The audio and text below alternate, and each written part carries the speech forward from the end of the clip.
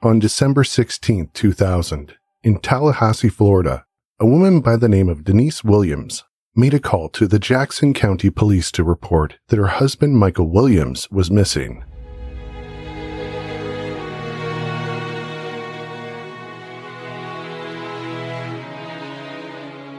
Earlier that morning, Mike had headed out to go duck hunting at a nearby lake.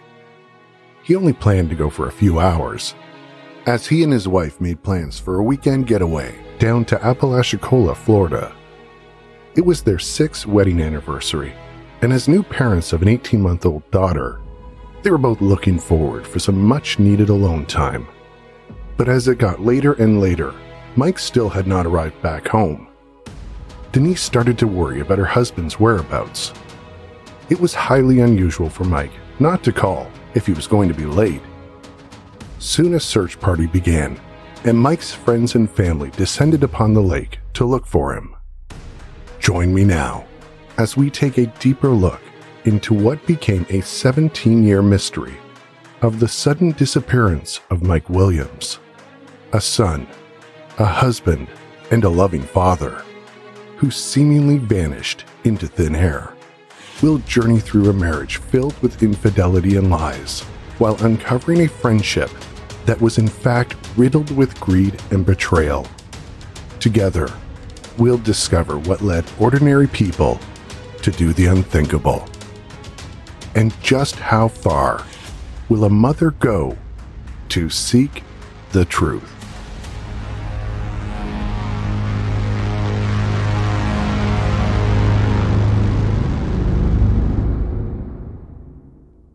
Some say a mother's love is the most powerful force on earth.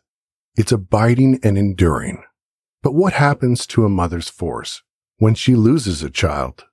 And how can a mother possibly begin to grieve when she doesn't know what she's grieving for?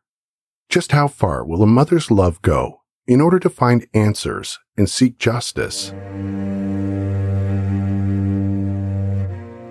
On the very early morning hours on December 16, 2000, somewhere just beneath Lake Seminole, in a spot where tree stumps jut out of the water like claws from the swampy waters, Mike Williams headed out to go duck hunting. It was still dark when he arrived and parked his Bronco and offloaded his small boat, a metal flat-bottomed canoe with an outboard motor, to navigate through the often shallow waterways. Mike only had a few hours to hunt because he'd promised his wife Denise he'd be home by noon, in time to leave for their planned getaway. When he didn't arrive back home, Denise called local police and a search party began.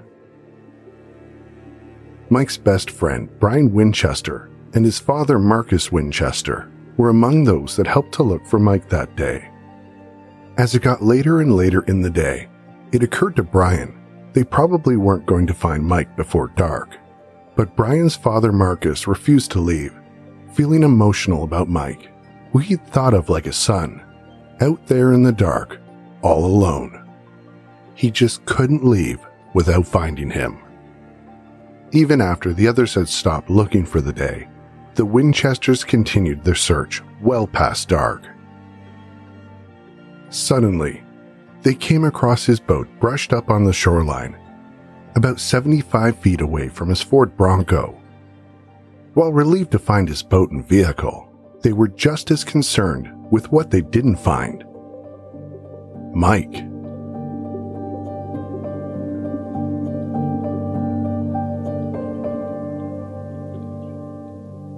The Jackson County Law Enforcement Agency, along with the Florida Fish and Wildlife Conservation Commission, FFWCC, organized an exhaustive search, focusing on the immediate 10-mile area surrounding the location of Mike's boat and truck. A few days into the search, Mike's best friend, Brian Winchester, and his dad found a hat similar to the one Mike often wore hunting. At that point, law enforcement presumed Mike's boat had hit a tree stump, perhaps causing him to fall out of the boat, leading him to drown. At times, portions of the 10-mile search area can be as deep as 8 to 12 feet of water. It was suspected that Mike had been wearing his waders while duck hunting, as he often did. if someone were to fall into the water wearing waders, they could drown quite quickly. Was it possible that Mike had fallen into one of the rare deep areas of the lake wearing his waders? After finding what was thought to be Mike's hat, the search quickly went from being a search and rescue to a body recovery. Law enforcement told Denise that if her husband had drowned, his body would likely surface between 4 to 7 days, as had happened with other drowning victims at Lake Seminole. They assured her that of the 80 people who had drowned at that lake, they had recovered all of their bodies. The search was exhaustive and included helicopters scanning the waters from above, divers and boats searching the water below, along with cadaver dogs searching the surrounded area. But as time went on, and with no sign of Mike, searchers surmised he might have been eaten by alligators. Still hoping to at least find remnants of Mike's body, they continued to search for another 44 days before giving up. A day later, Denise held a memorial service for Mike. 6 months went by before a fisherman found a pair of waders in pristine condition, along with a jacket with a fishing license in the pocket, and a flashlight in working order nearby. The fishing license was in the name of Mike Williams. What was unusual was that all the items appeared to have been placed in the water recently. The waders weren't slimy, as would be expected after being in the water for so long, and there were no teeth marks on them, considering the theory Mike had been eaten by alligators. So where was Mike? Jerry Michael Williams was born on October 16, 1969, in Bradfordville, Florida, located about 20 minutes north of the state capital, Tallahassee. Mike and his older brother Nick were raised in humble beginnings by his father, who worked as a bus driver, and his mother as a daycare provider. Growing up, the family sacrificed and lived a minimalist lifestyle, living in a trailer and working hard so that both boys could attend a private school. It was there that Mike met his future wife Denise Merrill and his best friend Brian Winchester, along with Brian's future wife Kathy. The foursome went on to attend North Florida Christian High School together, where Mike was the class president and star athlete. Following high school, both couples then attended Florida State University and spent most of their free time together. On weekends, they went out to dinners and movies together, along with concerts to listen to their favorite local bands, one of which was Sister Hazel, with a top 10 hit entitled All for You. The lyrics describe a man who can't deny his feelings for a girl he loves and is still willing to sacrifice everything to be with her. Following college, Mike joined Ketchum Appraisal Group as a commercial property appraiser and was described by coworkers as a dedicated hard worker. He then married his childhood sweetheart, Denise Merrill, in 1994. A few months later, their longtime friends, Brian and Kathy, also got married.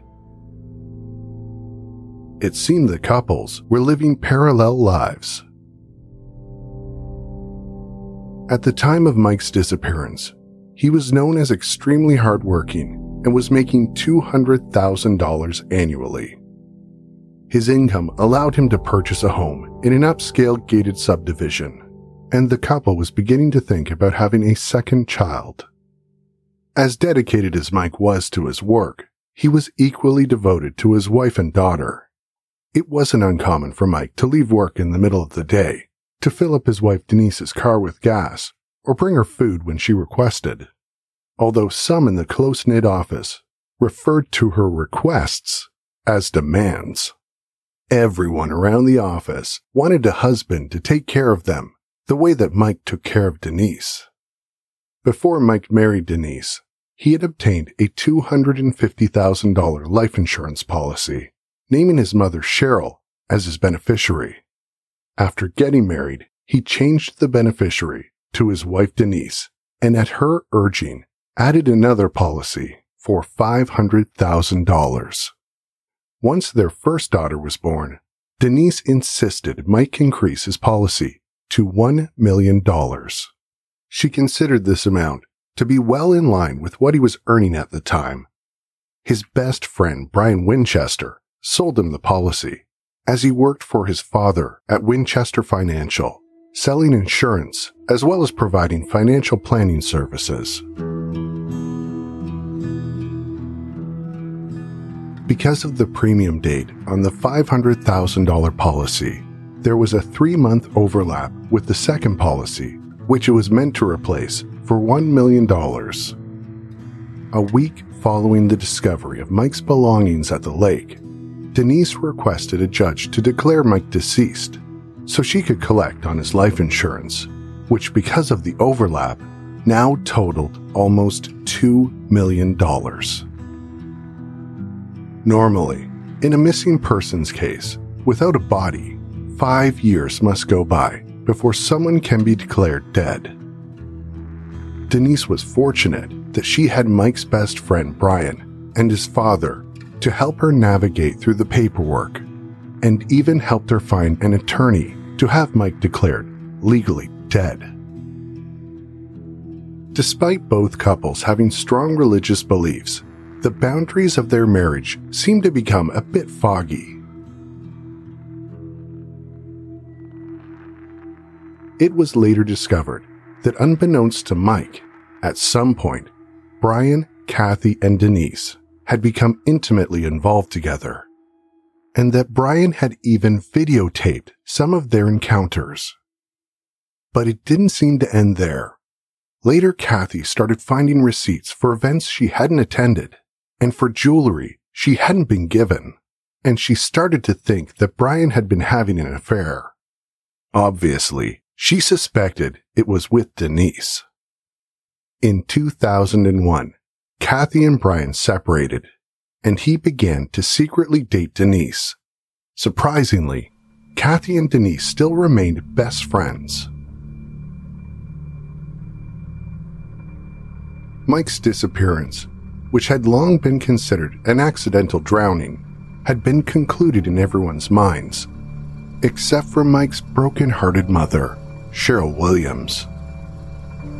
Cheryl insisted that something far more sinister had happened the morning her son disappeared, and she refused to give up until she found out the truth. In order to gain attention from law enforcement and force an investigation, Cheryl repeatedly sought out interviews with local newspapers regarding her son's mysterious disappearance. In 2004, the FDLE finally opened up an official investigation into the death of Mike Williams, switching his death from suspected drowning to suspicious circumstances. At the time of Mike's disappearance, nothing seemed to be amiss, and therefore, none of the evidence had been tested or preserved. In fact, it was all returned to Mike's widow while the search was still going on. This put the investigation to an extreme disadvantage. However, Cheryl continued on her quest for justice and started putting ads in the newspaper asking for any leads into her son's disappearance. She also purchased billboards and sat outside the FDLE's office carrying signs and posters. Additionally, Cheryl wrote the governor of Florida a letter every single day for over 4 years. Eventually, all 1,300 letters landed on the desk of the Florida Department of Law Enforcement. Her determination was unwavering, no matter how many years went by.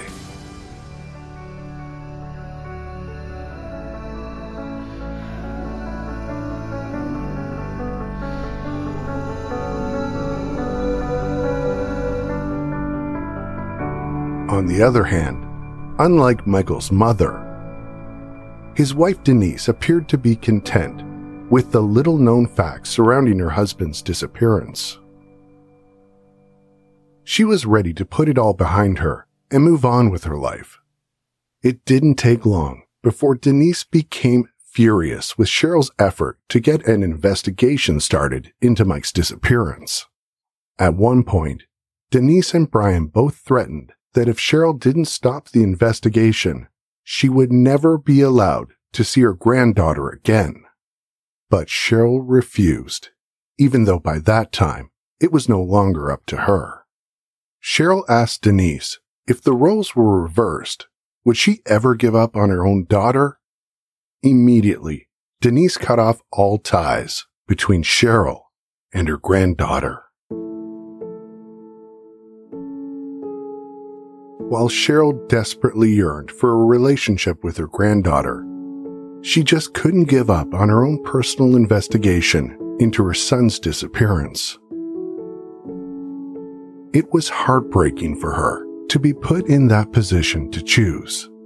She decided she still needed to somehow let her granddaughter know that she loved her immensely and was there for her. One of the only ways she felt she could get a message out to her granddaughter was by posting an ad in the local paper, which she did each year for 17 years on her granddaughter's birthday. She could only pray that somehow she would see it.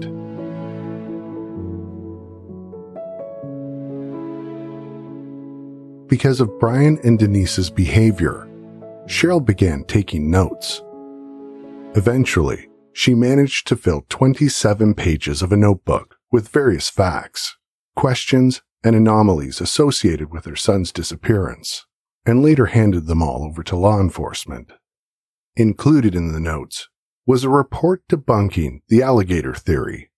Cheryl had gone so far as to hire a wildlife and alligator expert to provide a written report, which stated that alligators go through a state of brumation during winter months.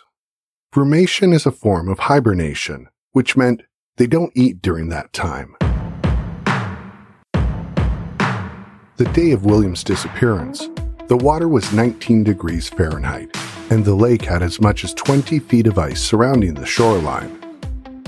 The expert hired by Cheryl empathetically stated that Mike could not have been eaten by alligators. Other things noted included Denise filing for Mike's life insurance policy just 19 days into the search for his body. Denise secretly filing a lawsuit declaring Mike dead just 4 months after his disappearance. Denise and Brian threatening Cheryl, demanding her to stop the investigation. Denise's new husband was Mike's best friend, who wrote 2 of his 3 life insurance policies, and also the person to find Mike's hat. And interestingly enough, although Brian was Mike's best friend, he was one of the only people Denise didn't call when Mike first went missing.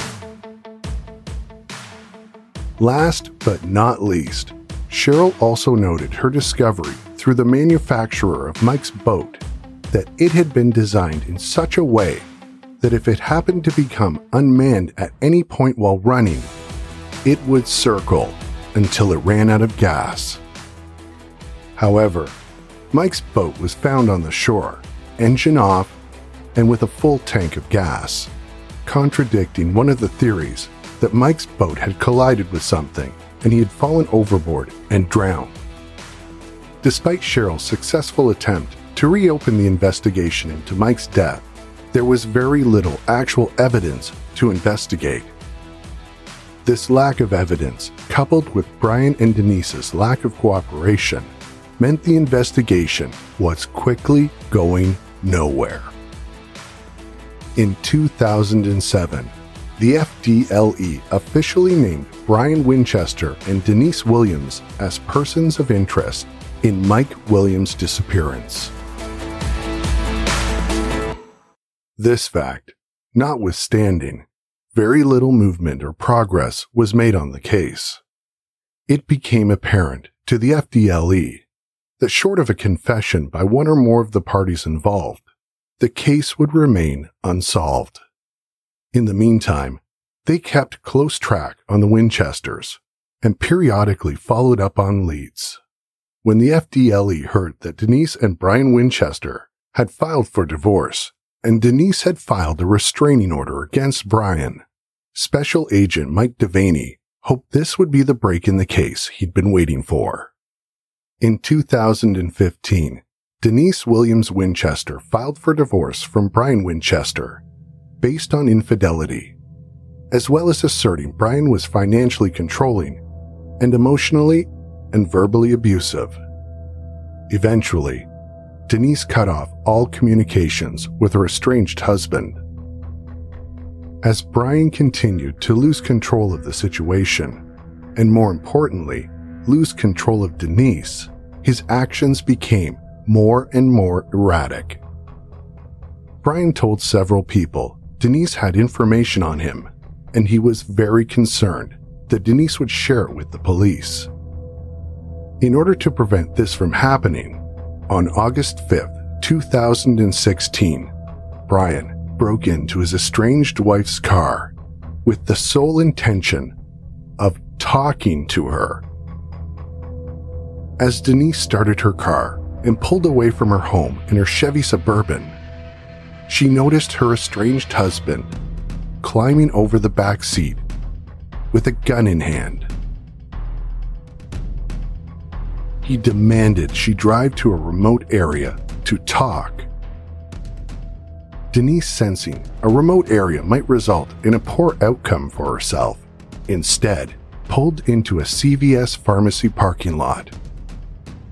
Her purpose for doing so was in hopes that the store's surveillance camera would pick up Brian holding her at gunpoint.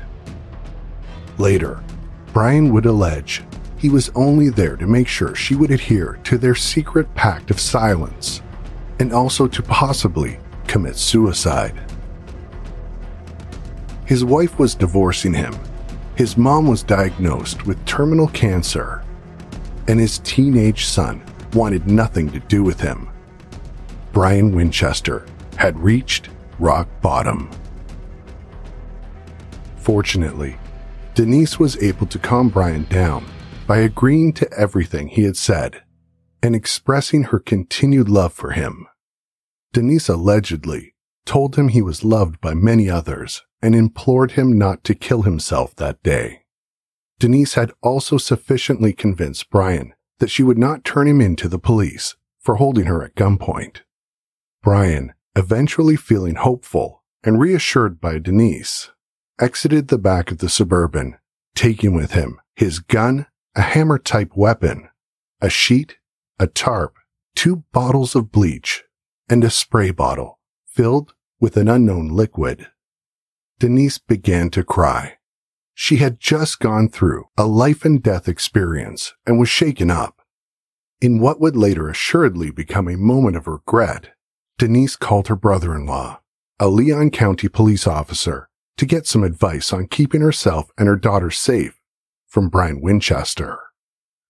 Denise's brother-in-law convinced her to come into the police department and get a restraining order against Brian.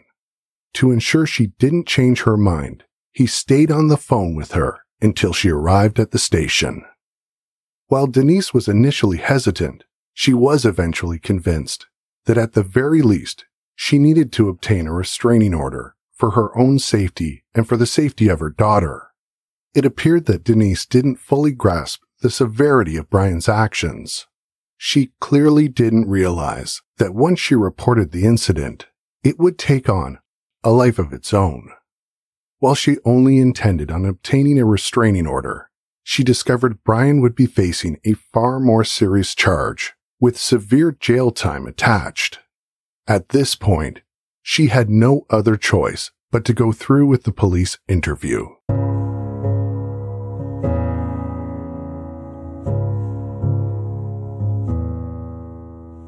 In fact, when she arrived at the police station, it soon became apparent that law enforcement saw this as an opportunity to solve the long-ago disappearance of her first husband, Mike Williams. Denise seemed just as adamant that wouldn't be happening. The detective assigned to the case was getting nowhere with Denise. About 90 minutes into the interview, her brother-in-law came in and tried to get her to implicate Brian in Mike Williams' disappearance. He told Denise it was time to stop protecting him. That it was time to protect herself and time to get justice for Mike Williams. He told Denise that he knew she wasn't involved in Mike's disappearance, but believed that Brian was, and suggested that Brian must have confessed to having some involvement during some time in their marriage. He surmised to Denise that Brian had held her at gunpoint that day to prevent her from telling law enforcement about what she knew or suspected happened to her first husband. But Denise vehemently denied that notion. Getting nowhere, her brother-in-law left the room. In his place entered FDLE Special Agent Mike Devaney. Devaney got right to the point, letting Denise know that he's done his best to dissect her life over the years and has been watching her for a very long time.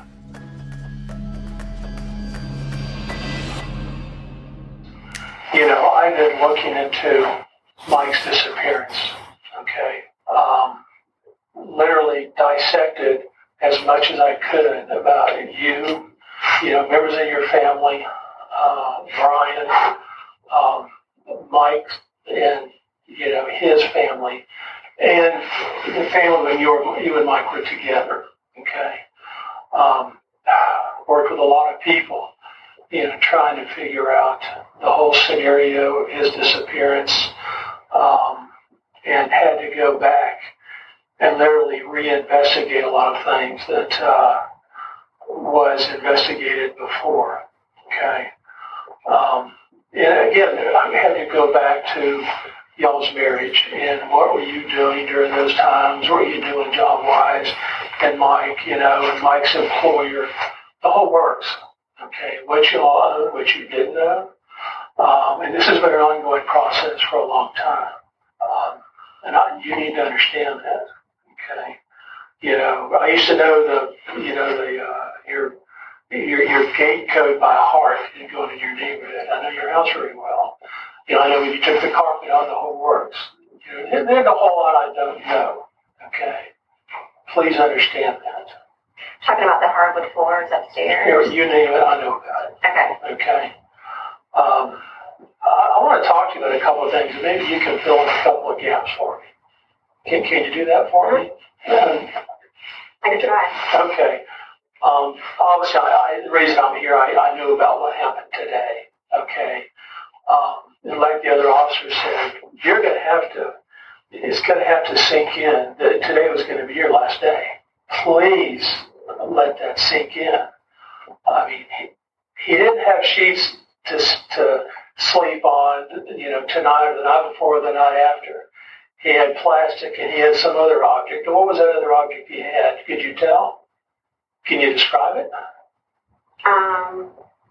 It was, it was like maybe, it wasn't a hammer, but it was kind of that size and maybe wider. I have no idea what it was. A shovel?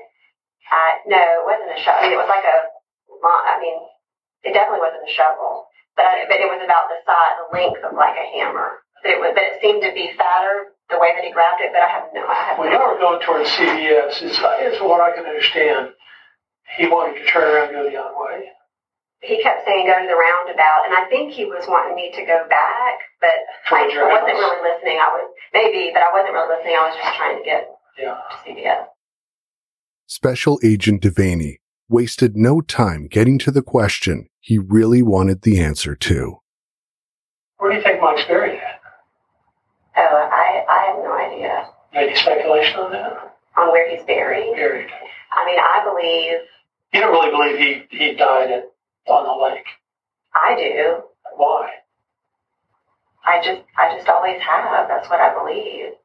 And I have, from when he was saying roundabout, I don't know, I talked with the last two people, and I can't remember if he wanted me to turn left or right. No. That's not what I'm talking about. Why do you think Mike perished in the lake? Because he didn't die in Lake Seminole, okay? That's what I've always believed. That's what I believe. And why? I've never been proven anything different. Well, is there been any proof if he would have perished in that lake, he would have been found. Okay? There's never been a person that has fallen over or whatever that they've never found except for Mike. I mean, that's literally, it's a possibility that he died in that lake. I guess that's just what I believe. Really? Devaney wasn't buying Denise's story and proceeded to confront her with information about their ongoing investigation. I mean, you knew all the information about, what was recovered out there and all that, right? My dad would keep me updated. Yeah. You have this big monster search and none of that, and then later it just appears. I mean, that kind of led investigators going in different directions than what they initially thought. Okay.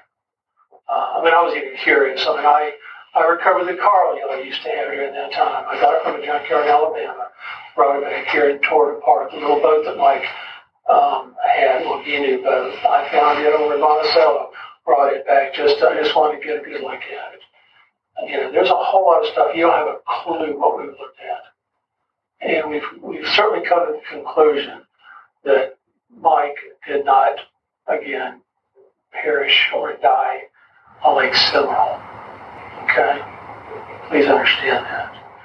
We've kind of tracked what's been going on in y'all's lives, again, before Mike disappeared all the way till now. Okay, we knew about the divorce stuff. We knew about people living in different places and the whole works.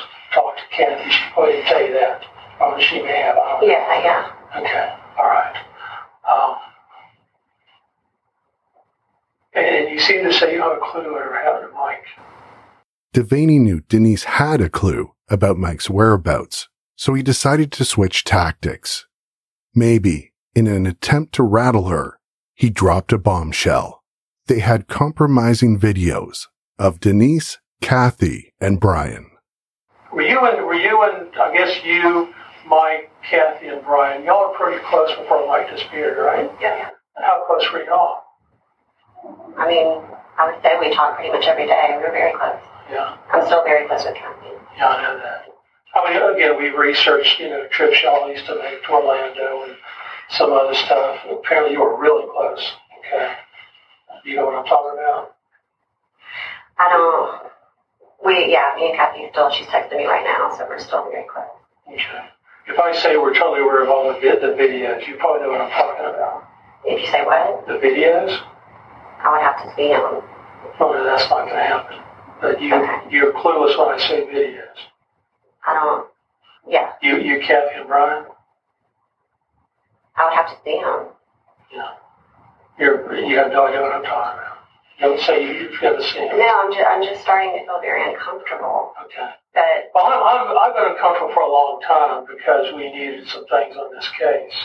Right. And we were hoping one day that either Brian or you maybe could fill in some of the gaps there and pull in a piece of the puzzle. Right. Denise wasn't going to see the videos in question and denied any knowledge about them.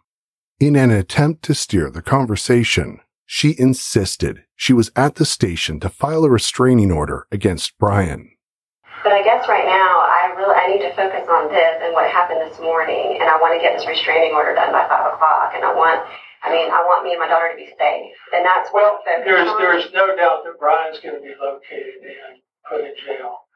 But I just want to get this restraining order done so that I can have a little peace for tonight with my daughter. That's what I'm focused on. Well, if he's arrested, the next few hours, which I'm sure is going to happen, Leon County is very good about finding people. Okay, that's going to happen. Later that day, Brian was arrested on charges of aggravated kidnapping with enhanced charges of using a deadly weapon. He was shocked to learn he could possibly be facing a life sentence. Denise was equally as shocked. As Brian was arrested, Denise immediately ceased cooperating with detectives and refused to return their phone calls. She appeared uninterested in the prosecution of her estranged husband for the actions the day of her kidnapping. When Denise couldn't seem to stop the prosecution of Brian, she became increasingly worried about what Brian might say about her and called his ex-wife, Kathy Winchester Thomas. She asked Kathy to pass a message on to Brian's dad, Marcus Winchester. She wanted Marcus to tell Brian that she wasn't talking to the police. Her message may have kept Brian quiet for a time. However, as the gravity of his situation began to sink in, he started to realize he had nothing left to lose. This was the opportunity law enforcement had been waiting for 17 years. Originally, they'd been hoping to turn Denise against Brian, finally bringing some closure to Cheryl Williams and some justice for her son, Mike Williams. More than anything, they wanted to bring Mike home to his mother, Cheryl. But in order to accomplish this, they had to make a deal with the devil. And oh, what a deal it was. Brian was looking at life in prison for his role in his wife's kidnapping. Realizing things weren't looking good for himself, he hoped a proffer agreement would get him something on the low end of the sentencing guidelines. A proffer agreement is an agreement between federal prosecutors and individuals under criminal investigation, which permits these individuals to tell the government about their knowledge of crimes, with the supposed assurance that their words will not be used against them in any later proceedings. Ultimately, the prosecution asked for 45 years, and the judge gave him 20. In October 2017, Brian Winchester pled guilty to the charges against him for aggravated kidnapping. He gave a tear-filled statement where he apologized to Denise. He apologized to the court. He apologized to his son. He apologized to his father, and he apologized to the rest of his family. Next, it was Denise's turn to give a victim impact statement. He was waiting for me in the back of my car with a gun. He grabbed the steering wheel. He shoved the gun in my ribcage, screaming profanities uncontrollably at me. I will never be the same. I would never wish this on anyone. I can't sleep. I can't eat because I only see him rising up out of the back of the car. I can't have peace because I only hear his voice screaming and cussing at me. Please don't let him out.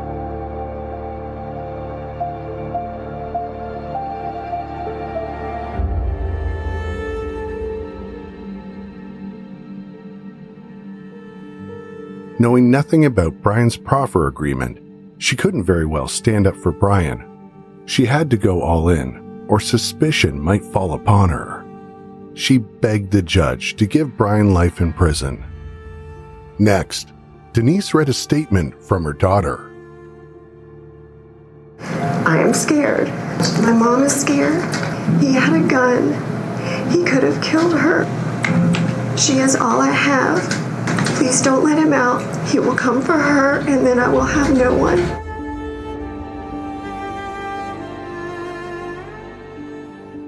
To Brian's amazement, the judge gave him 20 years with 15 years probation. He was expecting 10. What Denise wasn't aware of was that Brian had an ironclad immunity agreement in exchange for the whereabouts of her first husband. The deal with the devil meant the person who had actually killed Mike Williams would never serve a minute of time for his murder.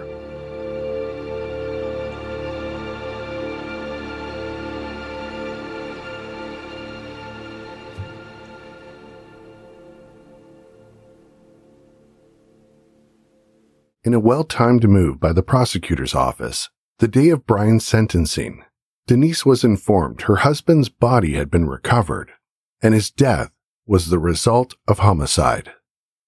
When confronted by the media, Denise had no opinion or comment. When asked to participate in an interview with law enforcement about the homicide investigation of her recently found husband, she declined. 5 months later, Denise Williams was arrested at her place of work for first-degree murder, conspiracy to commit murder, and accessory after the fact in the murder of her husband, Mike Williams.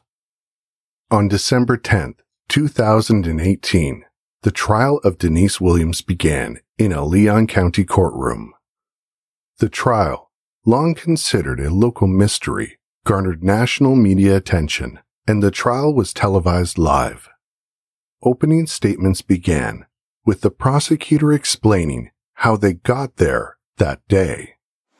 Plans are made between Denise and Mike to go to Apalachicola to celebrate their anniversary. There's even conversations possibly of new baby that Mike wants. Denise secretly is in a relationship with Brian, doesn't want to go on this trip.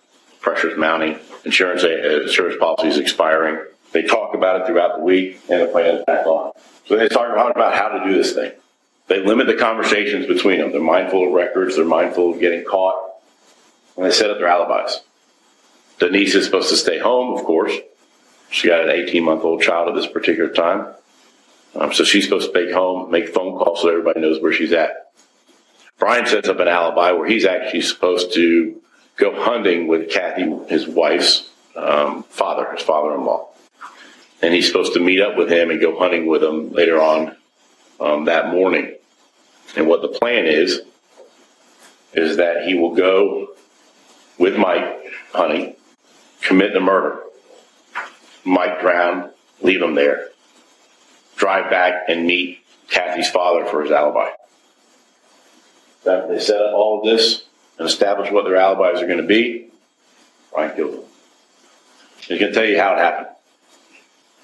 That he actually followed him to Lake Seminole. They didn't drive together. They met up at a gas station and then actually followed each other there. That was important because he needed 2 cars there. One to get away and, of course, one to leave it. Mike's Bronco there to make it look like Mike had gone out there hunting solo. And it had been an accident. So they get in the boat together. You're going to hear Brian say that he taught Mike in actually putting the waders on. One of the things that some duck hunters do is they won't wear the waders in the boats because of the dangerous aspect of them. But they have a conversation, and he convinces them to put the waders on before they head out. So now they're heading out, and they've got the waders in the boat. Brian pushed them over. But it didn't go as planned. And Brian's going to tell you what happened next. The prosecution opened by calling their star witness, the defendant's ex-husband, Brian Winchester. Brian began by explaining the history between the couples, Mike and Denise, and Brian and Kathy. He explained that in 1997, he suspected his wife Kathy had been cheating on him. To retaliate, he said that he kissed Denise Williams at a Sister Hazel concert. He explained how he had began an illicit and secret affair with Denise for 3 years. He shared how they were able to keep their relationship secret and all the places they would meet and even spend weekends away from their spouses. Despite the affair, he said he still maintained a friendship with Mike, and they spoke every day. He then told the jury about a hunting trip he went on with Mike that sparked an idea to remove him from the picture.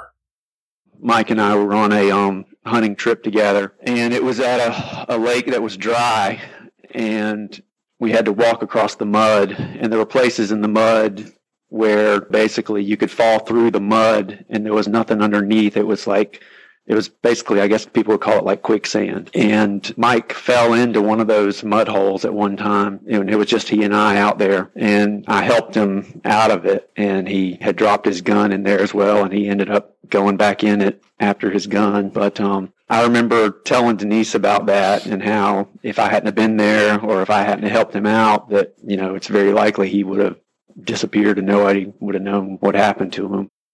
He confessed that he told Denise about the incident, and the two began to fantasize about an act of God taking their spouses from them so they could be together. For Denise, getting a divorce was out of the question. Denise, because of the way she was raised, because of her pride, I guess I can't say all the reasons, but she did not want to get divorced and stated that she would not get divorced, but she still had a desire for us to be together, which narrowed the options even further, I guess. So Brian says that him and Denise came up with other ideas on how to get rid of their spouses. One of the options, Mike worked a lot at night up at his office, and one of the options was that we could make it look as if there was a burglary of some sort up at his office, and that he got shot in some type of robbery or something up at his office. Denise didn't like that idea. I didn't like that idea, and Denise didn't like that idea, but primarily because there would be an investigation if something like that occurred. So another idea, we all used to go out on boats a lot, and Mike had a boat. And another option was that the four of us would go out on a boat out into the Gulf, me and Kathy and Denise and Mike. And we'd go out in a boat on the Gulf. And basically that Kathy and Mike would be pushed overboard, and that Denise and I would find a buoy way offshore that we could hold on to and either let the boat sink or let the boat take off on its own or whatever, and make it look like we had an accident on the water, and that Denise and I had survived the accident. During all this planning, the life insurance policy for $500,000 is set to lapse. Mike had intended for that policy, the $500,000 policy, to lapse. He was not intending to continue it. And so behind his back, Denise paid one more. I can't remember if it was quarterly or semi-annual premium, but we kept it going one more premium period. And we knew we weren't going to be able to keep it going perpetually, that he would eventually see this money, hey, it's going out of the checking account for that policy that I didn't want anymore. So there was that. Near the end of this policy period, Mike starts putting pressure on Denise to have a second child and schedules a romantic weekend away for their 6-year wedding anniversary. Neither Denise nor Brian wants this weekend to happen. The new plan is for Brian to take Mike hunting to a secret location at Lake Seminole. It's Denise's job to make sure that Mike is there and to tell investigators after the fact that Mike went hunting alone.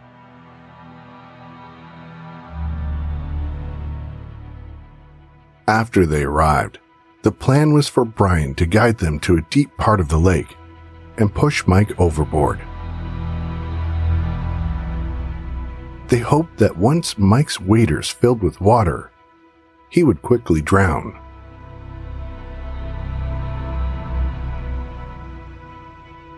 On December 16, 2000, Mike Williams and Brian Winchester arrive at Lake Seminole well before dawn. Brian explains to the court how he convinced Mike to put the waders on, saying that they were running late, so they should put them on before getting into the boat.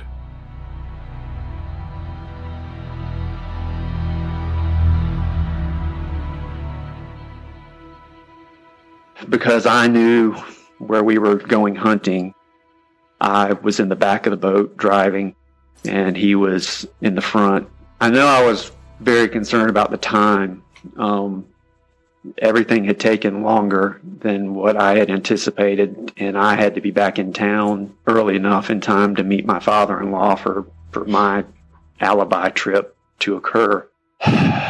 And so we headed out, and there was a deep area, maybe a couple hundred yards from the landing that we put in at. We got to that area that I knew was a deep area.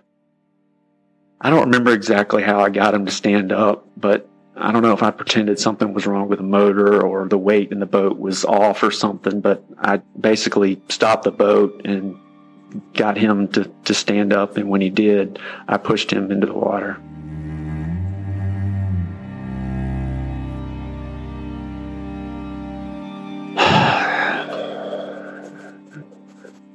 So he was in the water, and he was like struggling. And the motor of the boat was still running. And I pulled off just a little bit to get kind of away from him so that he couldn't reach back into the boat. I didn't know it at the time. I didn't know if he was trying to swim, or I didn't know what was going on, but what I came to find out, or eventually realized, was he was taking the waders and the jacket off.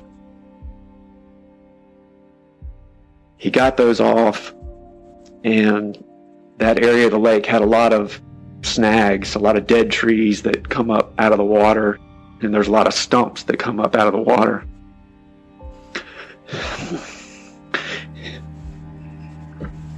And he swam over to one of those stumps and held on to it.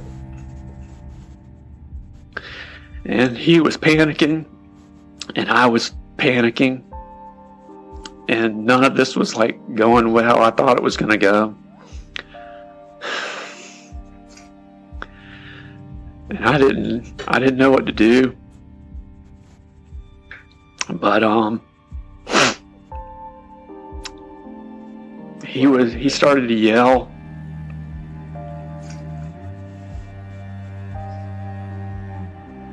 And I didn't know how to get out of that situation.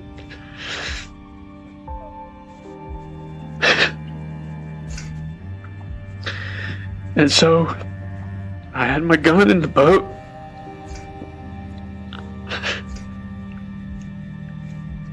And so I loaded my gun, and I made 1 or 2 circles around,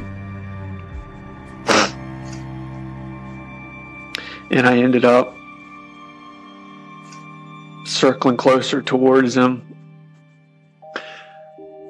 and he was in the water, and as I passed by, I shot him in the head.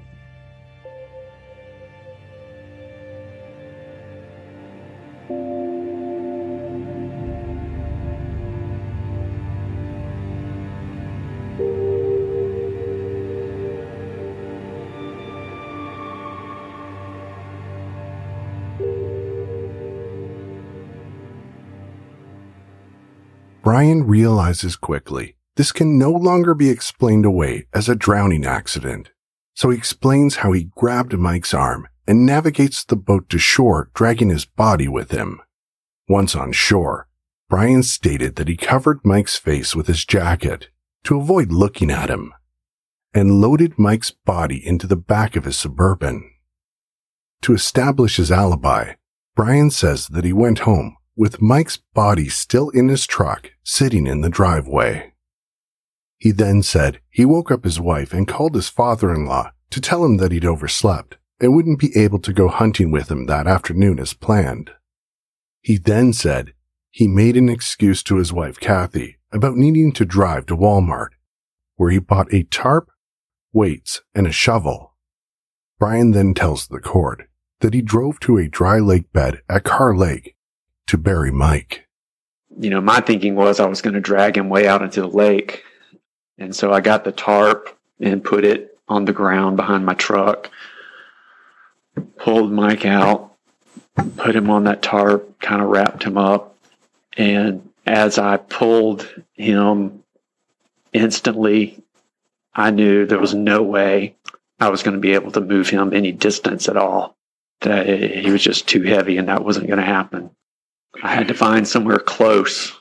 It was a really grown-up area. And like I said, the lake was almost dry, so the water was down. And I decided to put him down in the lake bed itself, kind of on the edge of the lake, so that eventually when the water came back up, that area would be underwater. And it was hidden from the road somewhat, and started digging a hole. That hole was where Mike Williams would remain for the next 17 years. While his heartbroken mother, Cheryl, wondered every single day. What happened to her son? And his wife moved on with her life. Next, the prosecution called Brian Winchester's ex-wife, Kathy Thomas. Kathy and Denise had remained best friends and spoke to each other every day, up until the time she was arrested. Working as an informant for the prosecution, and at Brian's request, Kathy recorded phone conversations between herself and Denise. Brian told me that y'all planned it. Planned what?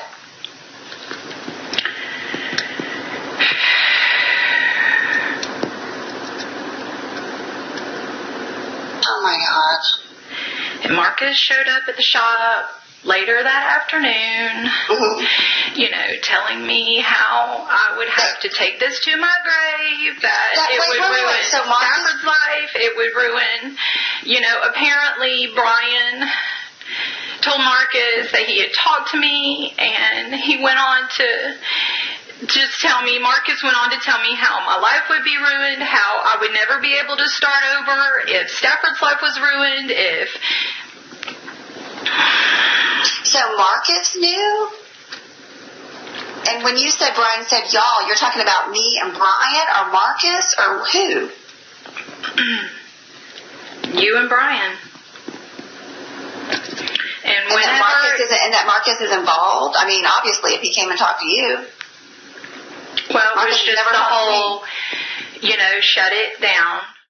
That other voice on the tape is Denise Williams, right? Yes. Do you see Denise Williams in the courtroom today? Yes, I do. Can you point her out and identify an article of clothing that she's wearing? Yes, she's right over here to the right of me, and she's wearing a gray sweater. May the record reflect that the witnesses identified the defendant, Denise Williams.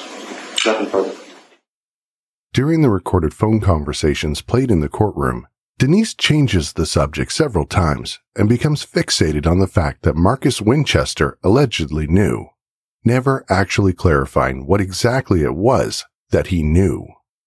Denise Williams chose not to testify on her own behalf. During the prosecution's closing statements, he explains why he had to make a deal with the devil. I had to make a decision to solve a 17-year-old homicide case. Was it a good decision? I don't know. Time will tell. That is the cross that I must bear.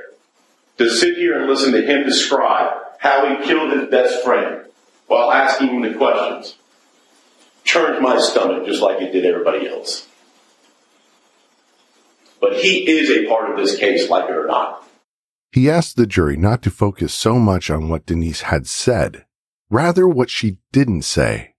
He stated that if someone accused him of killing someone during a phone conversation, he wouldn't change the subject. If someone told him that someone else knew about what happened to his murdered spouse, he wouldn't fixate on who else may have known. The prosecutor told the jury that they never heard any denials. That lady right there, Miss Denise Williams, is guilty of conspiracy to commit murder, first-degree murder, and accessory after the fact. Next, the defense thanks the jury for paying attention. He tells them no one is more appreciative of their time than his client, Denise Williams. He reminds them that an admitted murderer won't spend one day in jail for the murder of Mike Williams, the prosecutor's star witness. He alleged that Brian made the whole thing up out of revenge against Denise for putting him in jail. He stated that if you take away the testimony of an admitted liar and murderer, there is no evidence against his client. He voiced to the jury that this wasn't about sympathy for Cheryl Williams, and that it wasn't a story about a mother's love, that it was a story about Brian Winchester's vendetta against his ex-wife for putting him in prison. There is no we, ladies and gentlemen of the jury. There is only the I, that is him, that is Brian Winchester, who viciously murdered his best friend, dragged his body back to town in a dog crate, buried him in a shallow grave. to make this work for Brian Winchester, it doesn't really matter anymore. He's gotten all the benefit he's ever going to get out of that agreement, that deal, that Brian Winchester policy. But you see, the state's left with it now. They bought the policy. They bought it. They agreed to it. You don't have to buy a single thing that he sold them. You don't have to believe it. You don't have to do it. Because, ladies and gentlemen, jury, you took 3 oaths to tell the truth. It got you to where you're sitting here today. And I'm going to respectfully hold you to those oaths. And Denise Williams is going to hold you to those oaths. You're going to look at those instructions and you're going to see it. And you're going to look through it and you're going to look at that evidence. And you're not going to feel sorry for the state. You're not going to feel the need to somehow give them a conviction so they get something out of this. That's not justice. And these instructions will contain a phrase, miscarriage of justice. We are counting on you to return a verdict that speaks the truth, and that verdict is not guilty. The prosecutor asked the jury to think about why Denise Williams hadn't mentioned to police that her husband went hunting with Brian Winchester the day he disappeared. He asked the jury to question why Denise had demanded Mike's mother to cease her attempts at an investigation if she had nothing to hide. Finally, he questioned why after 19 days into an ongoing search for Mike, Denise had filed on his life insurance policies.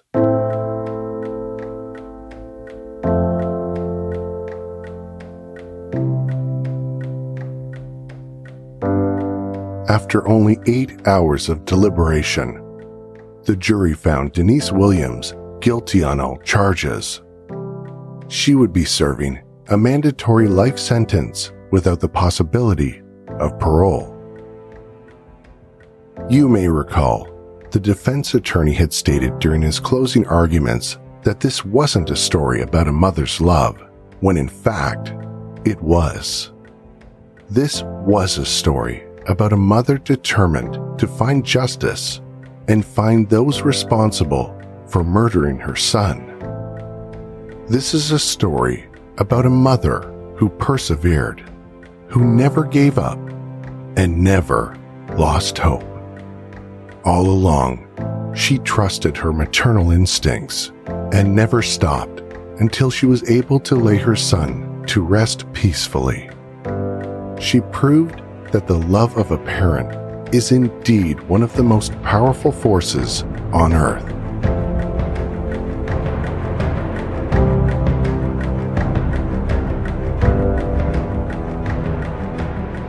It's a story that we believe will bring hope to countless families whose loved ones are still missing or have been murdered with no answers.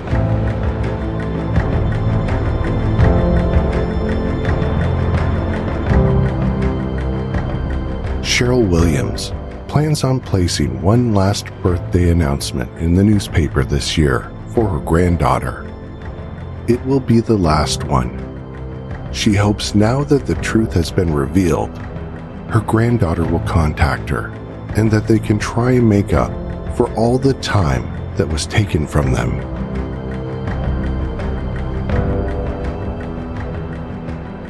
We hope that if anything can be salvaged from the devastation that 2 people inflicted on so many, it is the relationship between Cheryl and her granddaughter.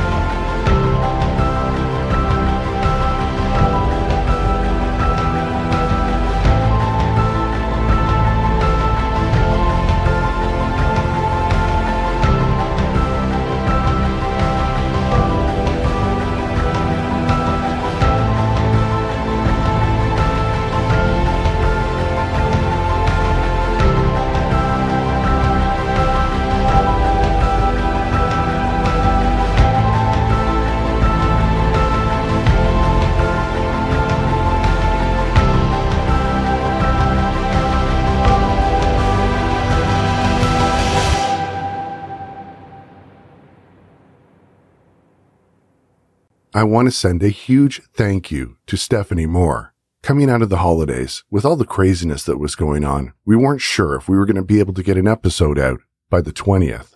Stephanie really stepped up and got the script ready for us, so we were able to get this show out to you. So from us and all of our listeners, thank you so much, Stephanie. Also, if you want to hear more about this case, Jillian, our good friend over at Court Junkie, has also covered this case, and she does a fantastic job giving you an in-depth look into the court proceedings. We really encourage you to check out her show.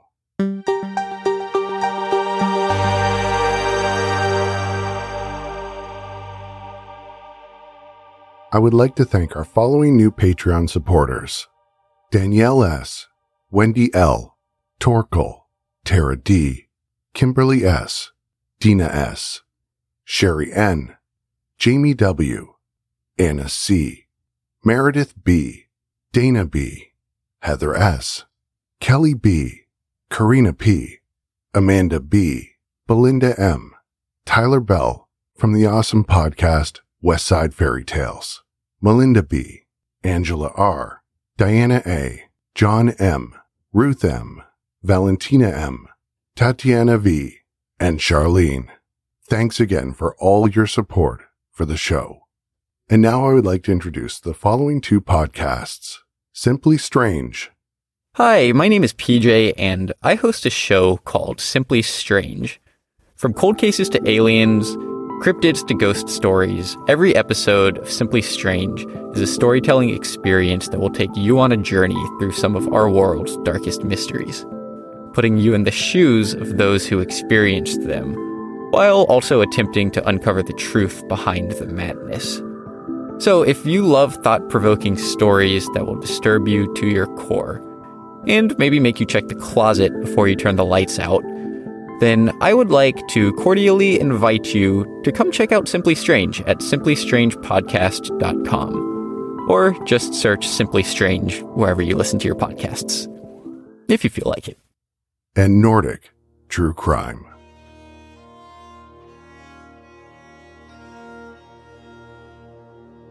Welcome to Nordic True Crime. We are a bi-weekly podcast covering a wide range of crimes from Europe's most northern countries. So, if you're after a smorgasbord of real crime from the dark and frozen regions of the Nordics, then give us a try. Find us on iTunes or at nordictruecrime.podbean.com, on Twitter and Facebook at Nordic True Crime, or on your podcast provider. And as we say in Sweden, ta hand om dig. The Minds of Madness can be found on Apple Podcasts, Spotify, Google Play, Stitcher, and all other major podcast apps. You can find us on Facebook by searching The Minds of Madness, and on Twitter using the handle @MadnessPod. And finally, the closing track, Feel the Madness, is provided by The Funkors. You can find them at the record label's website by going to goldenerarecords.com.au/GE. I can feel the madness. Someone standing at my door. I hope they can't get in, cause I'm not prepared to run. I can feel the madness. Someone standing at my door.